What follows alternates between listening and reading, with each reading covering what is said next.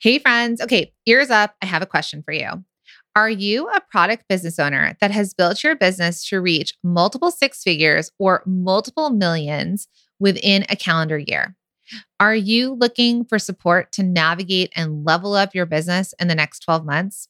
So if that's you, then we invite you to apply to our highest level program, the Product Boss Mastermind. Now, I'm here to remind you that you have done an exceptional job getting to this level of business on your own. But what it will take for you to grow to the next level is going to be very different than what you have done before. Now, we know you can level up your business without you having to be the person who does all of the things or the person who makes every single decision, right? And that's why the Product Boss Mastermind is the place for high-level strategy and collaboration so you can connect with other product-based business owners who get it and who are going where you are going, as well as getting the assistance and coaching from two Product Boss experts, which are Mina and myself. Now, if you're ready to commit to yourself and you want to reach that next level in your business without sacrificing your freedom and creativity, and you want to be surrounded by a collaborative group of product bosses who get it and grow together by sharing ideas, strategies, and insider secrets, then we invite you to apply to be considered to the Product Boss Mastermind at theproductbossmastermind.com. Spots are limited, so don't delay. I would love to see your applications come in. So again, head to theproductbossmastermind.com. Welcome to the Product Boss Podcast, where we help product-based businesses grow their sales and improve their strategies. Hey everyone. I want to introduce you to my co-host and biz bestie, Mina Kunlo-Sitep, an Amazon guru that has built a multi-six-figure product-based business. And introducing the other half of the Product Boss, Jacqueline Snyder. She has helped launch and grow over 500 fashion apparel and accessory brands, even one of her own. And together, we share our inventory of secret weapons that will help you dig deep and do the work it takes. Are you ready? Let's build together. Hey, everybody, and welcome to another episode of the Product Boss Podcast. I'm your host, Jacqueline Snyder, with my magnificent co-host, Mina Kunlo-Sitep. Hey, Mina. Hey, Jacqueline. Okay, so today we're really excited. We have someone really special on the podcast. She is a maker that has scaled her business to having a brick and mortar, to selling globally, to selling out in minutes. So we're really excited to have Susan Gordon of Susan Gordon Pottery. She is the Chief Creative Officer. And today we're going to talk about how she created her dream business and life as a maker. So welcome to the podcast, Susan. Well, thank you for having me, ladies. I'm excited. We're so excited. So Susan is in our mastermind. We've worked together for almost 2 years now, I think.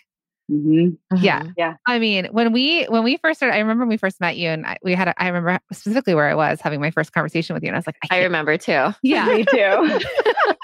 And it was like, you weren't sure if a mastermind is what your business needed. You already have a really successful business. And part of our convincing to you is like, as you're going through all this, you don't have to go through it alone. And cut to 2 years later and going through the pandemic together, none of us had to do this alone. Yes. Yes. I'm so thankful. So we're really thankful to have you. So tell our audience a little bit, if they don't know Susan Gordon Pottery, tell us what you do.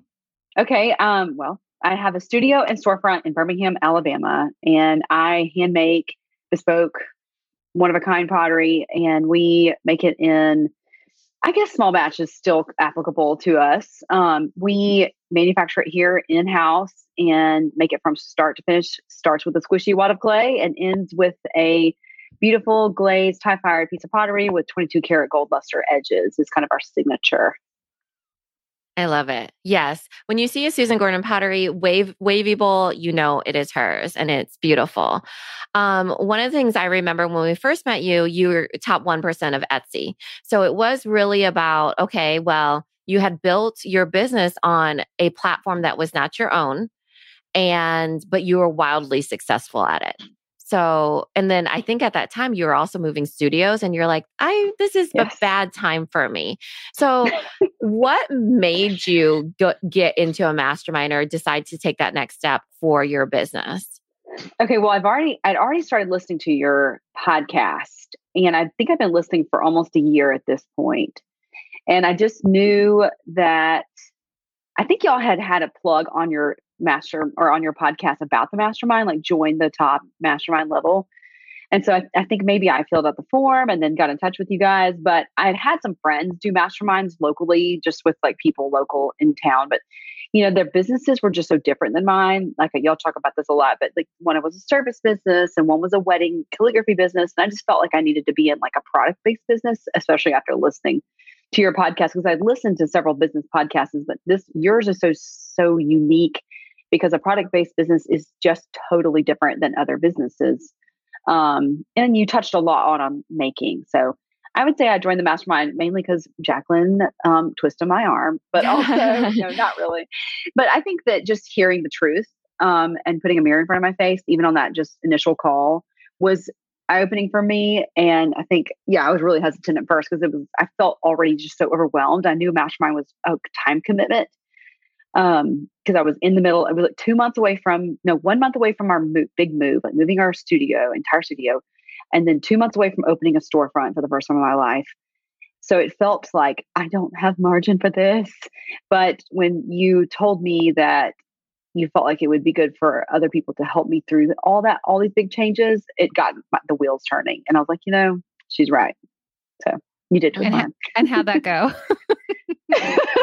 Actually, we had a rough time moving, but I think having the support of the mastermind was enormous for me because I was in the mastermind while I transitioned off Etsy, opened a new website, opened a storefront, moved my studio, and then 3 or 4 months later, COVID.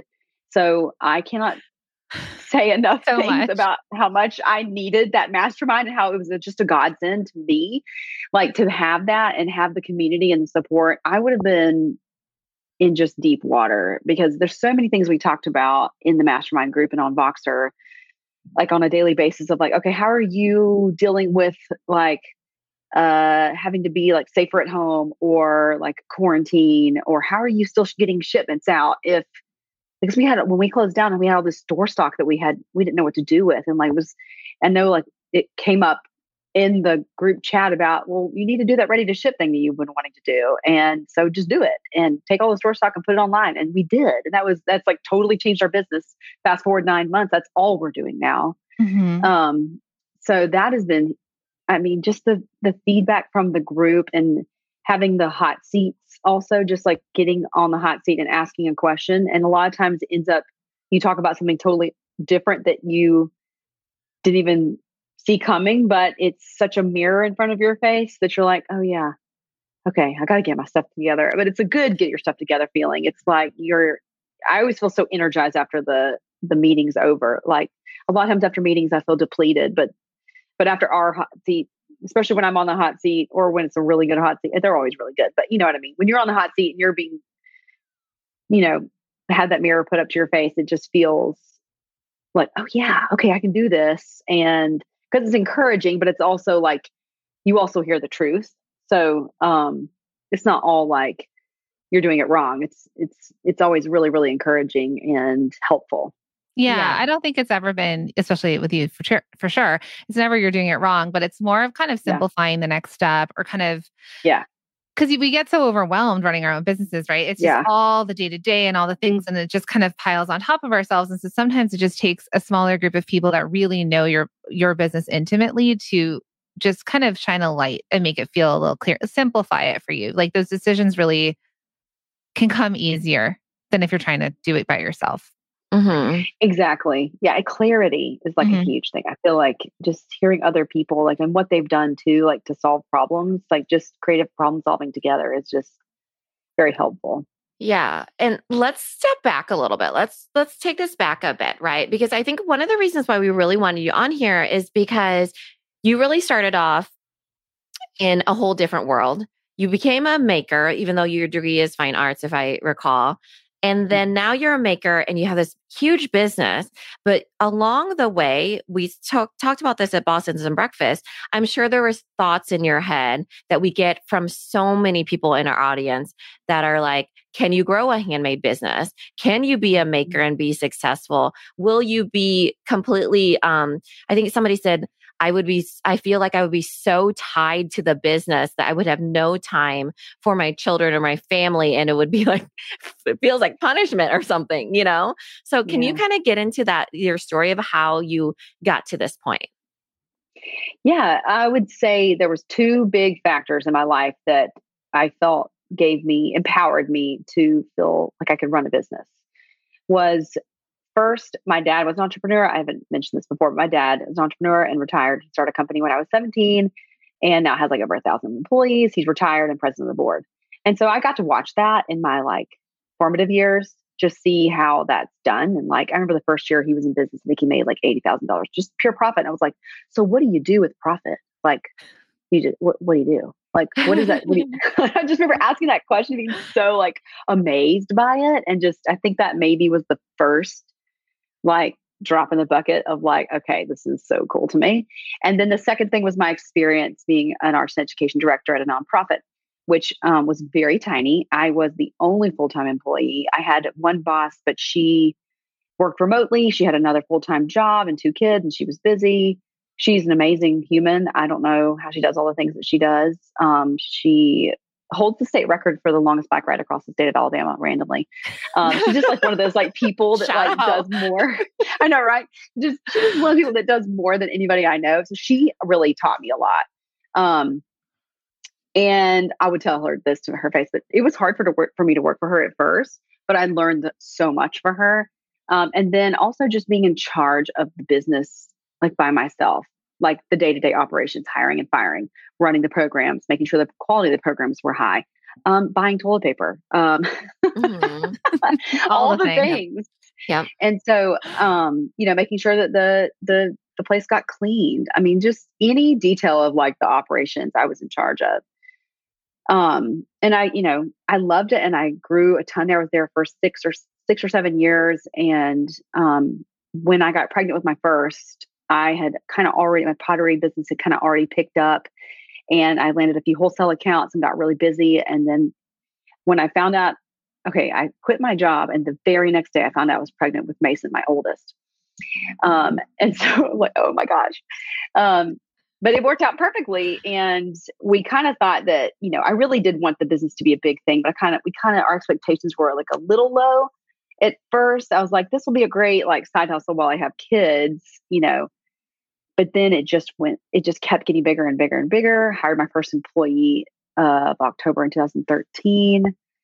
And that was the first of many. Now we have 16, soon to be 17 employees. So I have a quick question to step back. So you were making and selling on Etsy while you had your full-time job. Mm-hmm. So it's kind of like a artistic side hustle. Yes, I would say it was artistic side hustle while I was still working as the director at that nonprofit. And I sold at like art craft fairs, farmers markets. I sold on Etsy. But things were steady, but I wouldn't say they were like taking off. Did you have the wavy bowls? Yes, but they looked different. They were more organic and had different, like I used different clay body. It was like a brown stoneware. So I wanted to switch to being more like finer pieces, like more fine china, kind of referencing like more classic pieces and get away from the traditional stoneware kind of look. So I started doing white stoneware. And I coupled that with my brown stoneware. And like once I started seeing that take off, I moved to doing gold, and gold became really big again, like yellow gold kind of made another in design. Like silver was the thing for so many years. And then gold started to come back like, 8 or 9 years ago. Mm-hmm. And so now it's like everybody wants gold in their house, but they sure so I think I rode that wave too. Yeah. So how many years do you think that you were crossing over sort of being the maker, selling at markets, but also a full-time job before you decided to leave your full-time job and go full-time product boss? It's about a year and a half, I'd say, of like serious, like really trying to make it happen. About a year and a half. Okay. Then you had your first child, your daughter, and then you hired somebody. But who did you first hire? You said you had your first employee. Was it a maker or what was your first hire? My first hire was a maker. She did pottery herself, and I hired her to help me just make more of the product. And then my second hire was in our second step of ceramics. After it's fired once, you paint it with something called glaze. So we call that glazing or glazer. So my second hire was a glazer. Okay. So it was people to help you with production, basically Correct. duplicating you to make more product to keep up with the Mhm. sales. Yes. Yes. Okay. So I Yeah. love this. Okay. So you hired somebody. Were there thoughts in your head that were like, I could never teach this to somebody else? Or was it more like, I really need that time back? How did that go? Your first Or hire, was it they easy? can't do it the way I do it. So, it's, Mhm. like, was there apprehension in hiring because you were the maker and the artist? Yes, for sure. I think there's always fear with that. And I hear that a lot from my clay artist friends who are doing it all by themselves that I connect with on social media. We talk on the phone or chat, and they are always like, how do you trust people to make your stuff the way you make it? And I got the best piece of advice when I first started out peddling at Pepper Place Farmers Market here in Birmingham was find out what your strengths are and the things that really only you can do, and then the other things, just let those things be delegated out to other people. And also, I think my experience at my former job as director of arts and education, I was also teaching pottery at as part of my job there. So I was already a teacher, so that was already in me to be able to teach and explain. I've had lots of practice, 7 years of practice teaching. That was part of it, what made it easy for me to feel like, okay, I can get there. I know it will be tough, but I can get there. And trusting somebody to make more easier things at first was kind of how I started. So like the things I felt like were very approachable, and I knew that like somebody with no experience could learn in a day or a week, Um, and I think, with ceramics especially ceramics is a very approachable medium that really people with no experience can just come to and do right away, at least the hand building part of it. It's very, very approachable. Okay. So you were a very small team at that point, as far as you were the solopreneur. You had people that you hired for production to help you, and then you start selling. And then how did it go from there? You're on Etsy still at that time. You're still doing farmers markets. And then let's continue on with your journey. Okay. So I started picking up with wholesale accounts, picked up Okay. my first one here in the town, and I started getting so busy with just their orders. That's when I quit my job. Then I started getting picked up by several other wholesale accounts. Now, this is right when Instagram was really taking off, and didn't even have a business account yet. I just had my personal account. And so I was posting stuff on there, and I was riding that wave of Instagram really, really getting going. I think fast forward like a year or so, that's when I started my business account. And then I really started getting more wholesalers. And so I moved into another studio and was sharing it with the girl that originally started working for me. She stopped working for me, but we ended up sharing a studio together. And I hired some other makers to replace her and glazers. And I had like probably 3 or 4 employees at this point, a couple of interns that like were just doing a summer thing, and then somebody who was more part-time, kind of more permanent. And I think I had 15 wholesale accounts at this point across the Southeast who all had just found me through Instagram.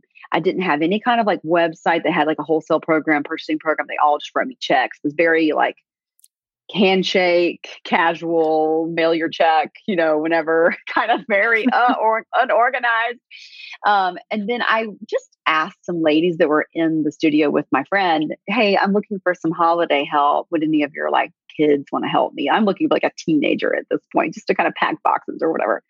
And this lady just said, I want to help. She was in her, I think, late 50s. She was retired.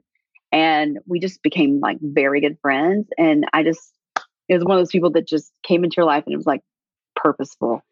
And she helped me really build the wholesale program. So I basically hired her.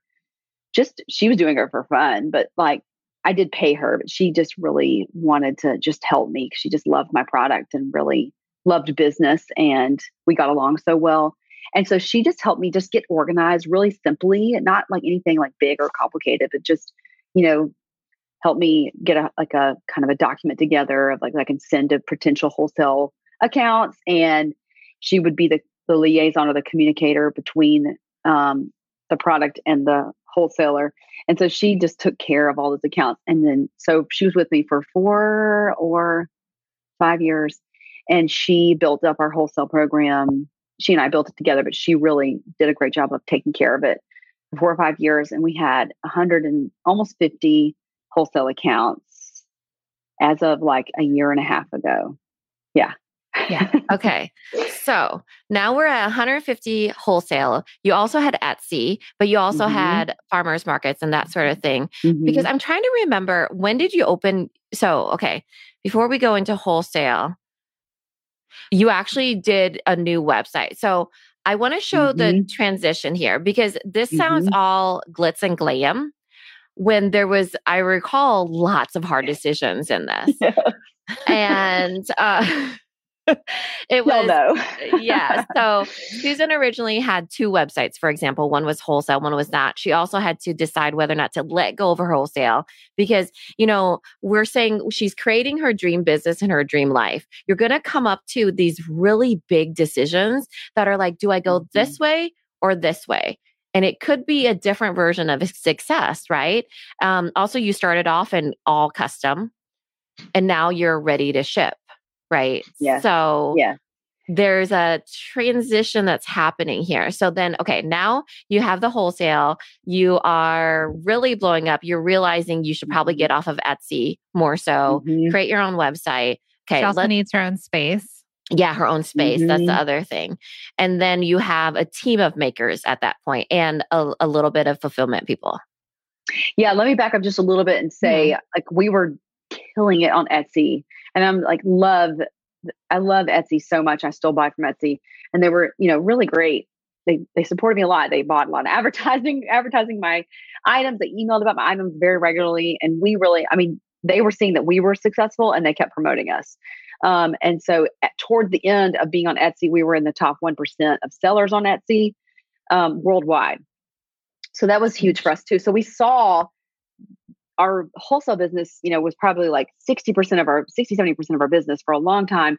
And Etsy was like 30, 40. And then that started to switch. We started to see that the retail side of it was catching up with wholesale big time. So we thought, okay, well, we need our own website. We need to get off Etsy. We also were emailing as well. So like I hired somebody to help me with email and marketing. And so we started emailing our customers and trying to take ownership of our customers and like build our email list and take social media and like, you know, putting all our eggs in one basket. So all this is kind of happening at the same time. Email list is building. Our retail is catching up. We're top 1% of Etsy. We're looking for a new space to open a storefront. And we did a case study on opening a storefront in our town. Our top 3 or 4 biggest wholesale accounts were in town, in Birmingham, where I am. So like, why am I not selling that? That was my I need to be selling that direct to customer. I'm equipped for that. I can do it. I just need a space. And we needed a bigger space anyway. So it just made sense. And I had spent almost a year looking for a space. So I finally came across one and we got the lease, and 6 months later we moved in. And in the meantime, we make the leap off of Etsy. And that was extremely scary for me because, like I said, they were promoting us all the time. And so I was scared to go on my website. I knew it was good for branding. I knew it was good for like our story and like for us to own our product and be on our own website. But to move away from such a giant that did such a great job of really helping us grow, it was like just unknown. And so, you know, whatever that inspiration statement you see on Pinterest and Instagram a lot, if it's super scary, you should definitely do it. So I'm definitely a testament to that truth. Yeah, it was definitely a lot of Lynn, who is my wonderful wholesale account manager. You know, she and I would like talk about it a lot. And yeah, we were scared. I mean, for sure. And Tessa, who's my marketing director, she was really pushing me to do it. And I think that it was really, I needed that push. And y'all had helped me too. Y'all had really pushed me as well. So yeah, all that kind of happened all at once. Like, clap your hands, it happened. Like within a few months, like we opened a store, we got off Etsy, we're done with wholesale. We're still doing custom orders at this point, but we're selling out. And we opened a storefront. All that kind of happened within like maybe like a 90-day period. That's the end of 2018, I think, right? Like Q3, Q4. Yeah. Hey, friends. So, question for you. Do you want to know the secrets to product biz success? Well, I know a lot of people out there think the key to reaching more customers is creating more products, right? You think if you just create more products, you're going to reach more customers and more people are going to buy from you. Well, spoiler alert, it's not. So believe it or not, going wider in your business, making more products won't get you the results that you want. You've got to go deeper, friend. You've got to niche down. You've got to sell what people are wanting to buy, right? We want you to be known for something. There are opportunities right in front of you that will help your product business grow, and we're going to help you unlock them in our Product Biz Bootcamp, which is the bestseller audio bootcamp. You heard it right. We are giving you this inside of the bestseller audio bootcamp. It's our on-demand lifetime access training that shows you how to stop wasting your time and energy on the things that don't matter, like endlessly creating new products, and start focusing on what really moves the needle in your product business, like discovering your untapped opportunities for a product-based business or creating your best offers to take advantage of your best sellers. How about building your year-round plan, right? We want to learn how to make more sales and grow a profitable product-based business. And we're also going to help you amplify your best sellers and how you're going to share them with the world and figure out what are the right products to sell at the right time. So you're not just spinning your wheels and feeling overwhelmed and burnt out. Plus, you're going to get access to additional trainings of help. For example, on how to get more done in less time in a workshop. You're also going to have a workshop that's going to help you find the key to choosing the products to help your business thrive. And another workshop that you're going to learn the secrets to scaling your business. And here's the best part. You ready? You can start right now. Okay. So just head to theproductboss.com/bootcamp. Again, that's theproductboss.com/bootcamp. You can sign up now and you can get access to all of these incredible trainings that are really going to help you grow a profitable product-based business by leaning in to your bestsellers. All right, friends, we'll see you in there. I think also during that time, which we're kind of like grazing over it here, is that you started off as a maker, solopreneur, you got your team, but you really became a brand. Now, I think that's people overlook that because you're your namesake, Susan Gordon Pottery, but really Susan Gordon has become its own now, right? Your business is more than you now. It's your brand, even though it is your namesake. So in that time of working for somebody else, getting off of Etsy promoting you, you really found your voice. And then you got that onto your website, which I recall that during the time you used Instagram to build your email list to get people over there. And then it was a slow transition, but it was fast at the same time. I know. I'm like, when I go, it's hard for me to like, I'm like, wait, what happened when? I know. Yeah. Because it's so much happened in 2019. I mean, so much happened in 2019. So it's hard for me to like, oh my gosh, okay, what am I raking over here? I mean, in the middle of all that, like just being so transparent. I mean, yes, I've hired a lot of people and had to fire a lot of people. And I just want to make it clear that like, I did not hire the perfect team right away. I was like looking through our old like payroll software. And I was like, oh my gosh, there's so many dismissed employees. And I don't want to sound like I'm like, Miranda from The Devil Wears Prada, but I do think I am very decisive about people. And as hard as it is and awful, no matter how much it needs to happen, like y'all walked me through one of my worst fires ever. That was the hardest. I had one person that I thought for sure would be with me for 20 years and it didn't work out. And, it's a little heartbreaking when you lose people that like didn't meet your expectations. And, I just want to be transparent about that. Because you really are hopeful when you hire somebody that this is just going to be like a lifelong relationship, or at least like a long-term relationship. Yeah. I know that there's like saying about you want to like have people working for you and then them move on from you. They grow to be bigger than you. But yeah, I don't really like that. Yeah. You know what? I love that you brought that up because hiring is really hard. And this episode is really about creating your dream life. And if if anybody changes your mind on a third date with a guy, please do not stay with that man. because, or that person, because it's like, just because you hired them doesn't mean that was a permanent decision. Just because you went on a third date does not mean that was a permanent decision, for example, right? You're still creating your dream life here, and it evolves.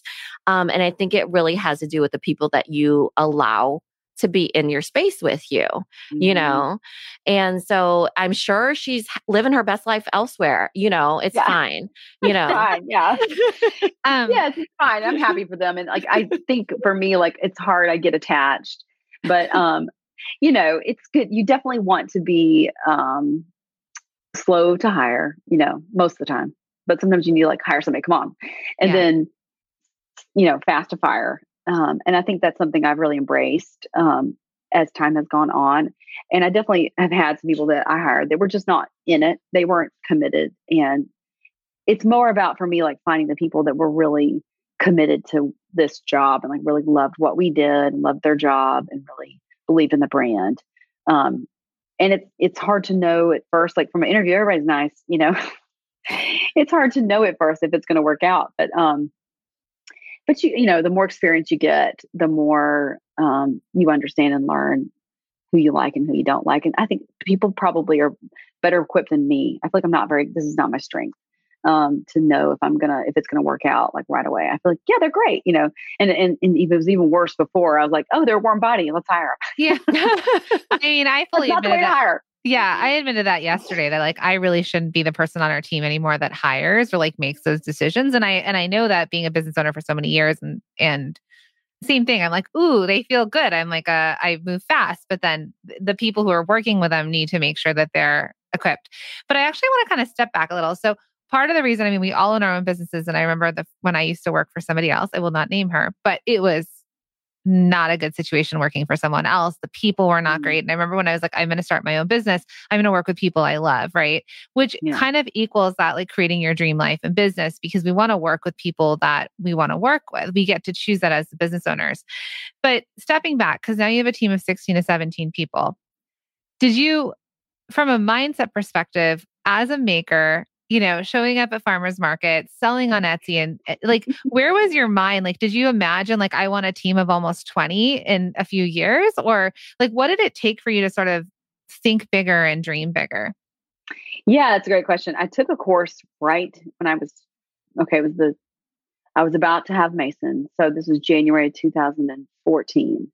I took a course that just basically is called Think Big. And it was just basically open the gates of my mind to, it gave me permission to write down, like, what does it going to look like? Or what's it going to look like in 5 years? Ideally to you, don't think about all the obstacles. Just put those aside and you can just snap your fingers and make it happen in 5 years. What does it look like? And so I just wrote down what that looked like. And I was like, oh, it would be so cool if we had like a team of makers and a team of glazers and a team of, fulfillment and have a storefront, like all these things. And, heirloom has always been a word that I feel like I've wanted to be associated with my brand. Like, and it's the aesthetic or the value I want my brand to live up to, and like wanted to create a product that was worthy of that. Because I'm very sentimental and I love, even though I don't really have anything super valuable inherited from my family, I still love it. And I think because it was theirs and it was part of their story. And like I have knitting and quilts and stuff from great grandparents from France that I just love. And like, they're like kind of ragged and tearing apart. I still think they're immensely valuable to me because they made them and they're made with care and with love and with good craftsmanship at the time. They just weren't taken care of. So that's kind of like what I want to build and create. I'm a huge Josiah Wedgwood fan. I've talked about this a lot, but Birmingham has one of the largest collection of Wedgwood pottery stateside. He's called the father of modern marketing. And I love that a potter is been credited with that. He is like one of the first people to ever pre-sell anything. So he would like travel around Europe and pre-sell his pottery. And he was also an early abolitionist, which was really forward thinking for the time, and sold these like beautiful brooches that had picture of a slave breaking free. So like really like distinct imagery and like all these rich white people with slaves bought them. So he's just a cool dude. And so like, I'm very inspired by like that legacy. And so that's kind of something I want in my own work. I want to create a legacy of heirloom pieces that will be handed down for generations that maybe if I'm lucky in a museum one day, maybe. I'm being really ambitious with that one. But so that's what you dreamt. So back in 2014, you kind of got Yes. dreamy, and that's sort of what you wrote down for 5 years. That's what I wrote down. Yeah. To be And like then cut to 2018 when you were going through all this stuff. Well, Opening you didn't put a pandemic in that. Well, that was 6 years later. 6 5. Yeah. It definitely But had some bumps along the way. Yeah. But what I think, why I think this is important is, and especially since we work with so many, product-based business owners, it's that idea of we say it like putting a cap on it or like their own glass ceiling, right? Anything is possible, but it takes you to dream that and kind of take that cap off to allow yourself to dream big. Whether or not you get there in 5 years, 10 years, you never get there. You haven't set a limit to the potential. And you get to choose, right? Like you, Susan, get to choose. Like you, wholesale, for example, we kind of talked about it quickly, but you're not selling wholesale anymore. You hit capacity. Right. It wasn't there. You weren't like, I'm still going to do this. You've, even in your success, have made choices to take certain things away. Some of your products that were your best sellers, but weren't profitable, we've removed from your lineup, right? So there's been taking away and adding back in and seeing growth, but it's flexible and anything's really possible as a business owner, as long as you believe that for yourself. Exactly. Yeah. And I think just you learn as you go. And I think you're not going to know everything at once when you start, and you're going to make mistakes. You have to just not be afraid of that a little bit, and just to learn to kind of get over it a little bit. I mean, and just that toughness, you have to kind of learn it. And it's like gut wrenching at times. And, there's some sleepless nights there and there's some tears, but at the end of the day, it was my desire and my passion. And so I made it happen. But the thing is, I don't think everybody who wants to be in business for themselves or wants to grow their business or be a maker and have, and be bigger necessarily has to hire this huge team. It's not the only way to go. It has to look like the way you want it to look like. So if having a big team is your dream, then write that down. But if it's not, then it's not, there's lots of very popular, very successful artists that don't have a big team. I mean, Frances Palmer is another potter that's in New England living right now, and she sells her bespoke vases for $2,000 a piece, and she makes them by hand. And I don't think she has very much help. She doesn't have a big team of people. So it's possible to be and Martha Stewart buys her stuff. So, it's possible to be very successful without having a huge team, even as a maker for something that is arduous and lengthy in the process as ceramics. Right. And, you don't know what you don't know is what it comes down to. Sometimes you make decisions and you realize, what, that wasn't for me. I don't want a big team, or it was for me. And I love having a big team. And I really, learned that I should be hiring for the culture of the business, right? And the brand versus this. It is a process, and it's something that when you're growing so quickly, you learn very quickly, but you get up very quickly too, right? So that was the key. Yeah, trial by fire. You get up really quickly. You run quickly at it, and you learn quickly at it. It's not, I wanted to say that because you're seeing the success of Susan, but it did not come without failure. It came because of failure, right? She went forward very quickly in the decisions that she had to make, and she created her dream life. And it was because she allowed that for herself to be able to fail, to be able to dream that in the first place, to not cap herself when it came to certain things, and to be okay with hiring people and firing them, to be honest, too, because not everybody is meant for everybody, right? Sometimes it's a purpose and a season for it. I truly believe that too, So what would you say to little baby maker Susan if you were to kind of prod her along as far as some advice about anything about the whole thing? I would just say have more confidence in your product and your brand and yourself, and just own your worthiness as a creator and charge the prices you should charge. And if your product is in demand and selling out, maybe you need to think about raising prices. I would say, I would also just tell myself to please be more careful on who you hire. And like do a better job of vetting. I think that it's so hard though, because some people like they can, put that nice face on for like 6 weeks and then, then Uh-huh. it's like all the ugly comes out. But I would say that, but still don't be afraid, because the thing is, those people, the people that come into your life for, even if they are for a season, they really are truly in your life for a reason. And everybody who's ever worked for me, I've definitely learned something from them. So it hasn't been in vain. Yeah, I would say that definitely be careful though. Yeah. Well, and then I mean, everyone can see here that like there was obviously some stuff that happened in the past with hiring that, it's like some people might be like, forget it, I'm not doing this. I'm just going to go back to doing it all myself. But you were persistent, right? You kept moving through.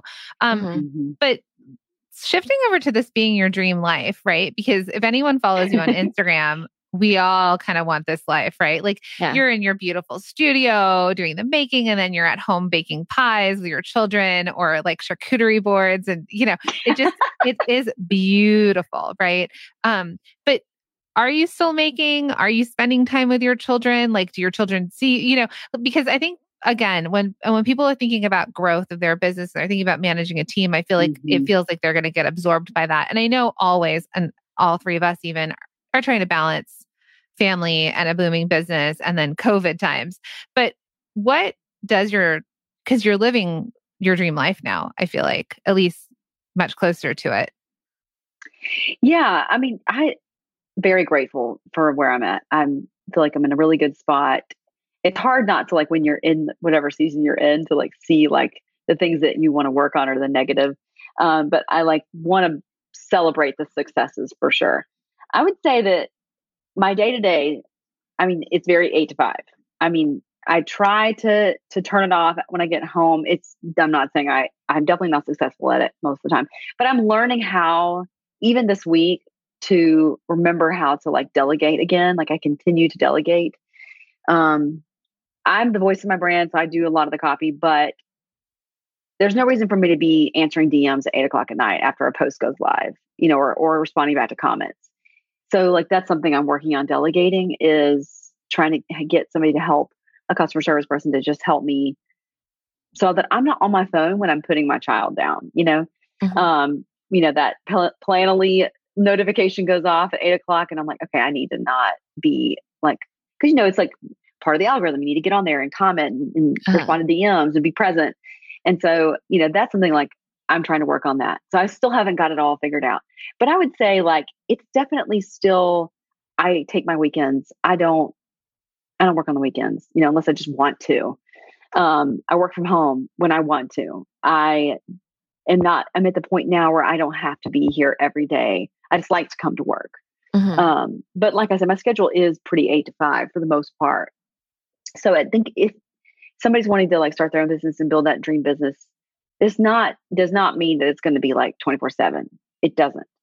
I think work is life and life is work though. Like I come to work and then I work on finding summer camps for my kid, and figuring out what she's going to do with her summer for a few hours. And then I'll go home and I'll be on my phone at 8 o'clock doing Instagram. But, so it's like, it's a balance, I would say. And there's never like this, like, there's no way to like completely turn off, I think, like for too long of a period of time. But I feel like now for the first time, I can go on vacation for a week with my family and not touch the business. Like that is so nice.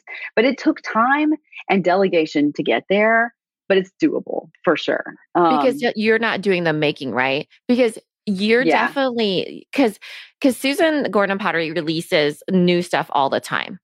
But Susan gets to do what she wants to do. She gets to vision it. She gets to draw it out. She gets to be inspired. She gets to be the creative, right? That's what you do. And then you teach it to how they can make it, right? A lot of the times you're playing around with different techniques and then you perfect it, play around with it, and then you launch it, right? Is that how that happens?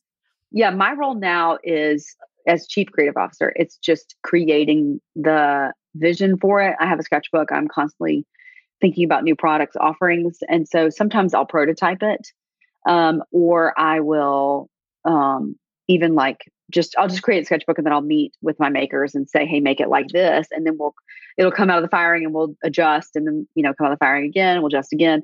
So there's a process to it for sure. Sometimes I still make, I would say, there's a very select group of products that I still create myself. Our framed pieces with the painted hydrangeas, I still make those. So yeah, there's some products that I'm still making some of that are like really small batch, like, 25 or 10 to 25 a week or so. And that's why they're your premium products too, right? Like those, like I have an Intaglio from you and I'm like, she made that, Yes. And that's the brand, right? That's people buying into Susan Gordon Pottery, but also then pieces that we know that you're still touching, and they're going to wait for those and, buy them instantly. Yeah. So but the people I have been, people who make my product, I mean, Catherine is my head maker. She's been with me for 4 years. She just celebrated her work anniversary. My other maker's been with me for 2 years, and it takes like 6 good months, I think, to learn the process of making is the hardest one. So it does take time to learn how to do it, but it's doable. When I say that they learn the product, it takes 6 months to learn all the products. So like we have a lot of products, and it takes time to learn how to make each product exactly right. But I'm fortunate that I have people on my team that have very high standards aesthetically themselves. And so I can trust them to make it better than I would, maybe even. Not better, but they can just do it so well. Close. Like they're just so good. Yes. I mean, I am so impressed with their, we just finished redesigning our bowls. We're about to launch that. And I kind of let them have a little more freedom on that. I said, I kind of want it like this. So I want it a little taller, deeper, like this. And then I didn't give them exact dimensions, and they nailed it. So that's kind of cool to like trust people with that, and then see it happen and be like, oh, wow, it's even better than I expected.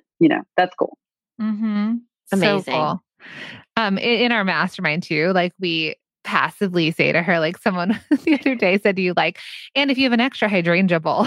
Oh my gosh. But it's like, we know that they sell out, and we're like, and if you just so happen to put one of these aside, tuck one of these away for us. Yes. And it doesn't happen, friends. Like we all have to get on this wait list. I know. I have to be so sensitive about that because there's a lot of hurt feelings about those. Yeah, we sell out of those pretty fast. If you don't know what those are, they're hydrangeas painted inside of a bowl. They're something I came up with over a year and a half ago. And this took me 2 full days to glaze the first one because I was figuring it out as I went. And oh my gosh, to see the evolution. I still have that first bowl.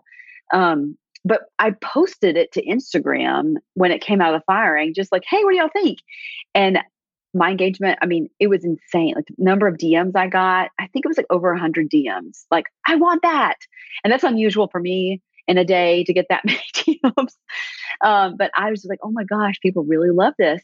But I was like, I can't put this in production. I don't know how to put this in production to make it like feasible, because that is not feasible for us to put that into production and it take 2 whole days. Like, no, we have to charge $1 million.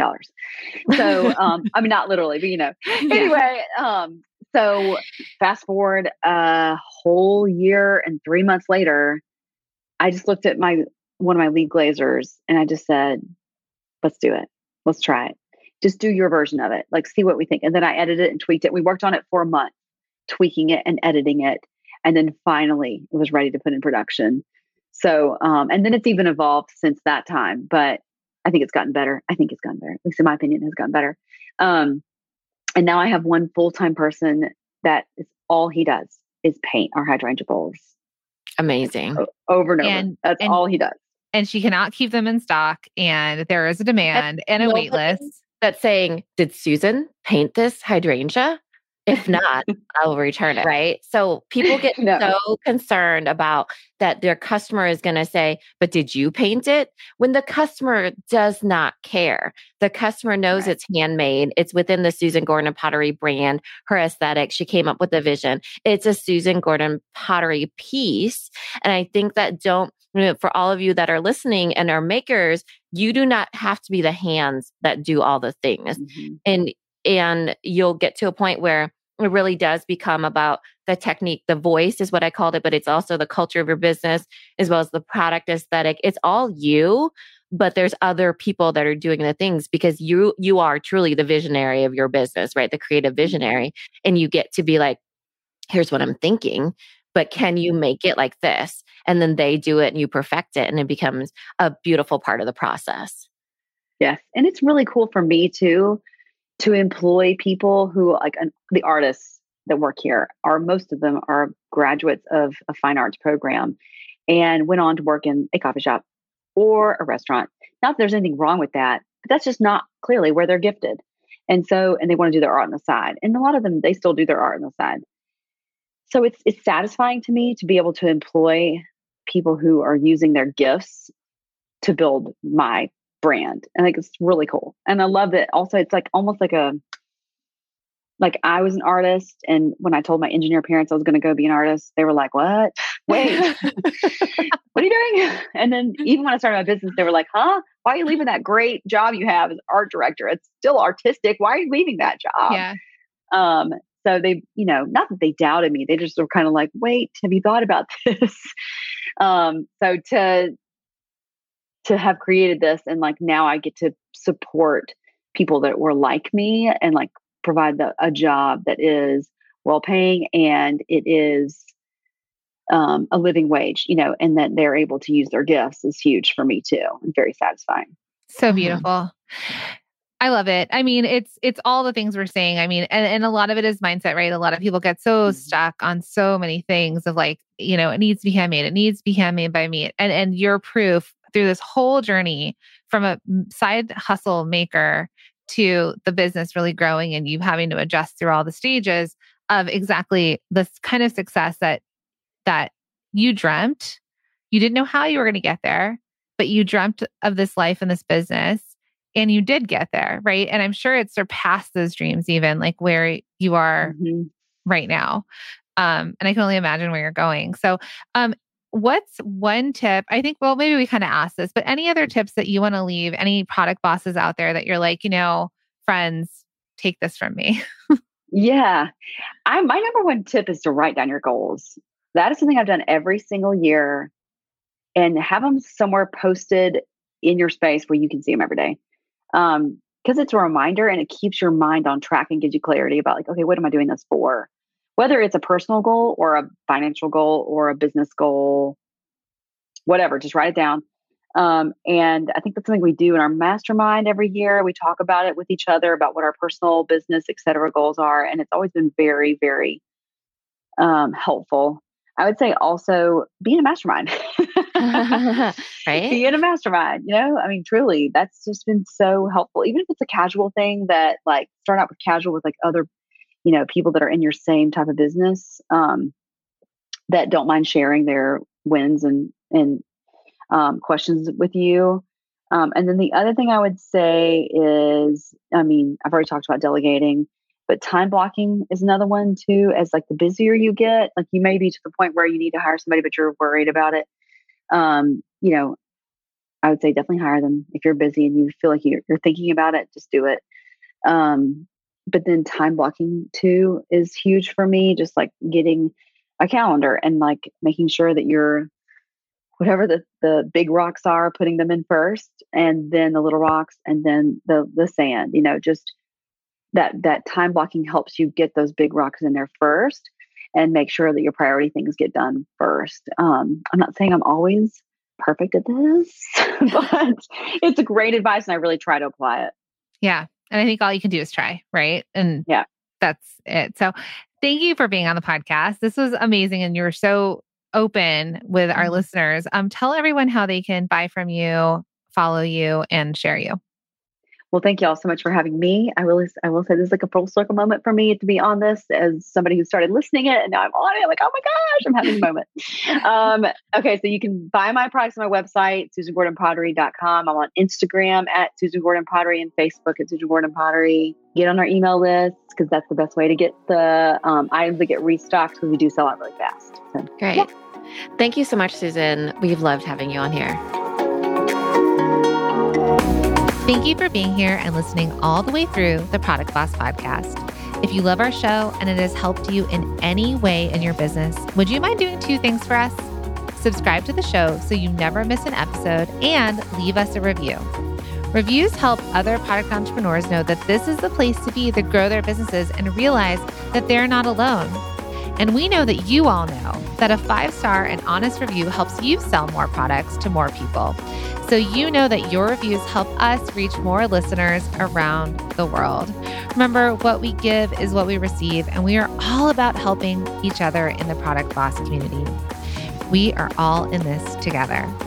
We would be so appreciative of you if you could take the time right now to subscribe, leave a review, and even share this episode on social or someone you know so we can impact more lives. And remember, subscribing means that you will get notified each time we release a new episode so you never miss a thing. You have helped us grow and climb into the top 10 of all marketing podcasts, and together we can keep climbing. Thank you, friends. And remember, there is room at the top for all of us. This episode is brought to you by the Shop 1 in 5 Pledge and Small Business Shopping Directory. It's a commitment to make 1 in 5 of your purchases from a small business online or offline. So head to shop1in5.com to take the pledge. And friend, while you are there, check out and shop from hundreds of small businesses in the Small Business Shopping Directory. It's the go-to directory to discover, support, and shop small businesses all in one place. Head to shop1in5.com.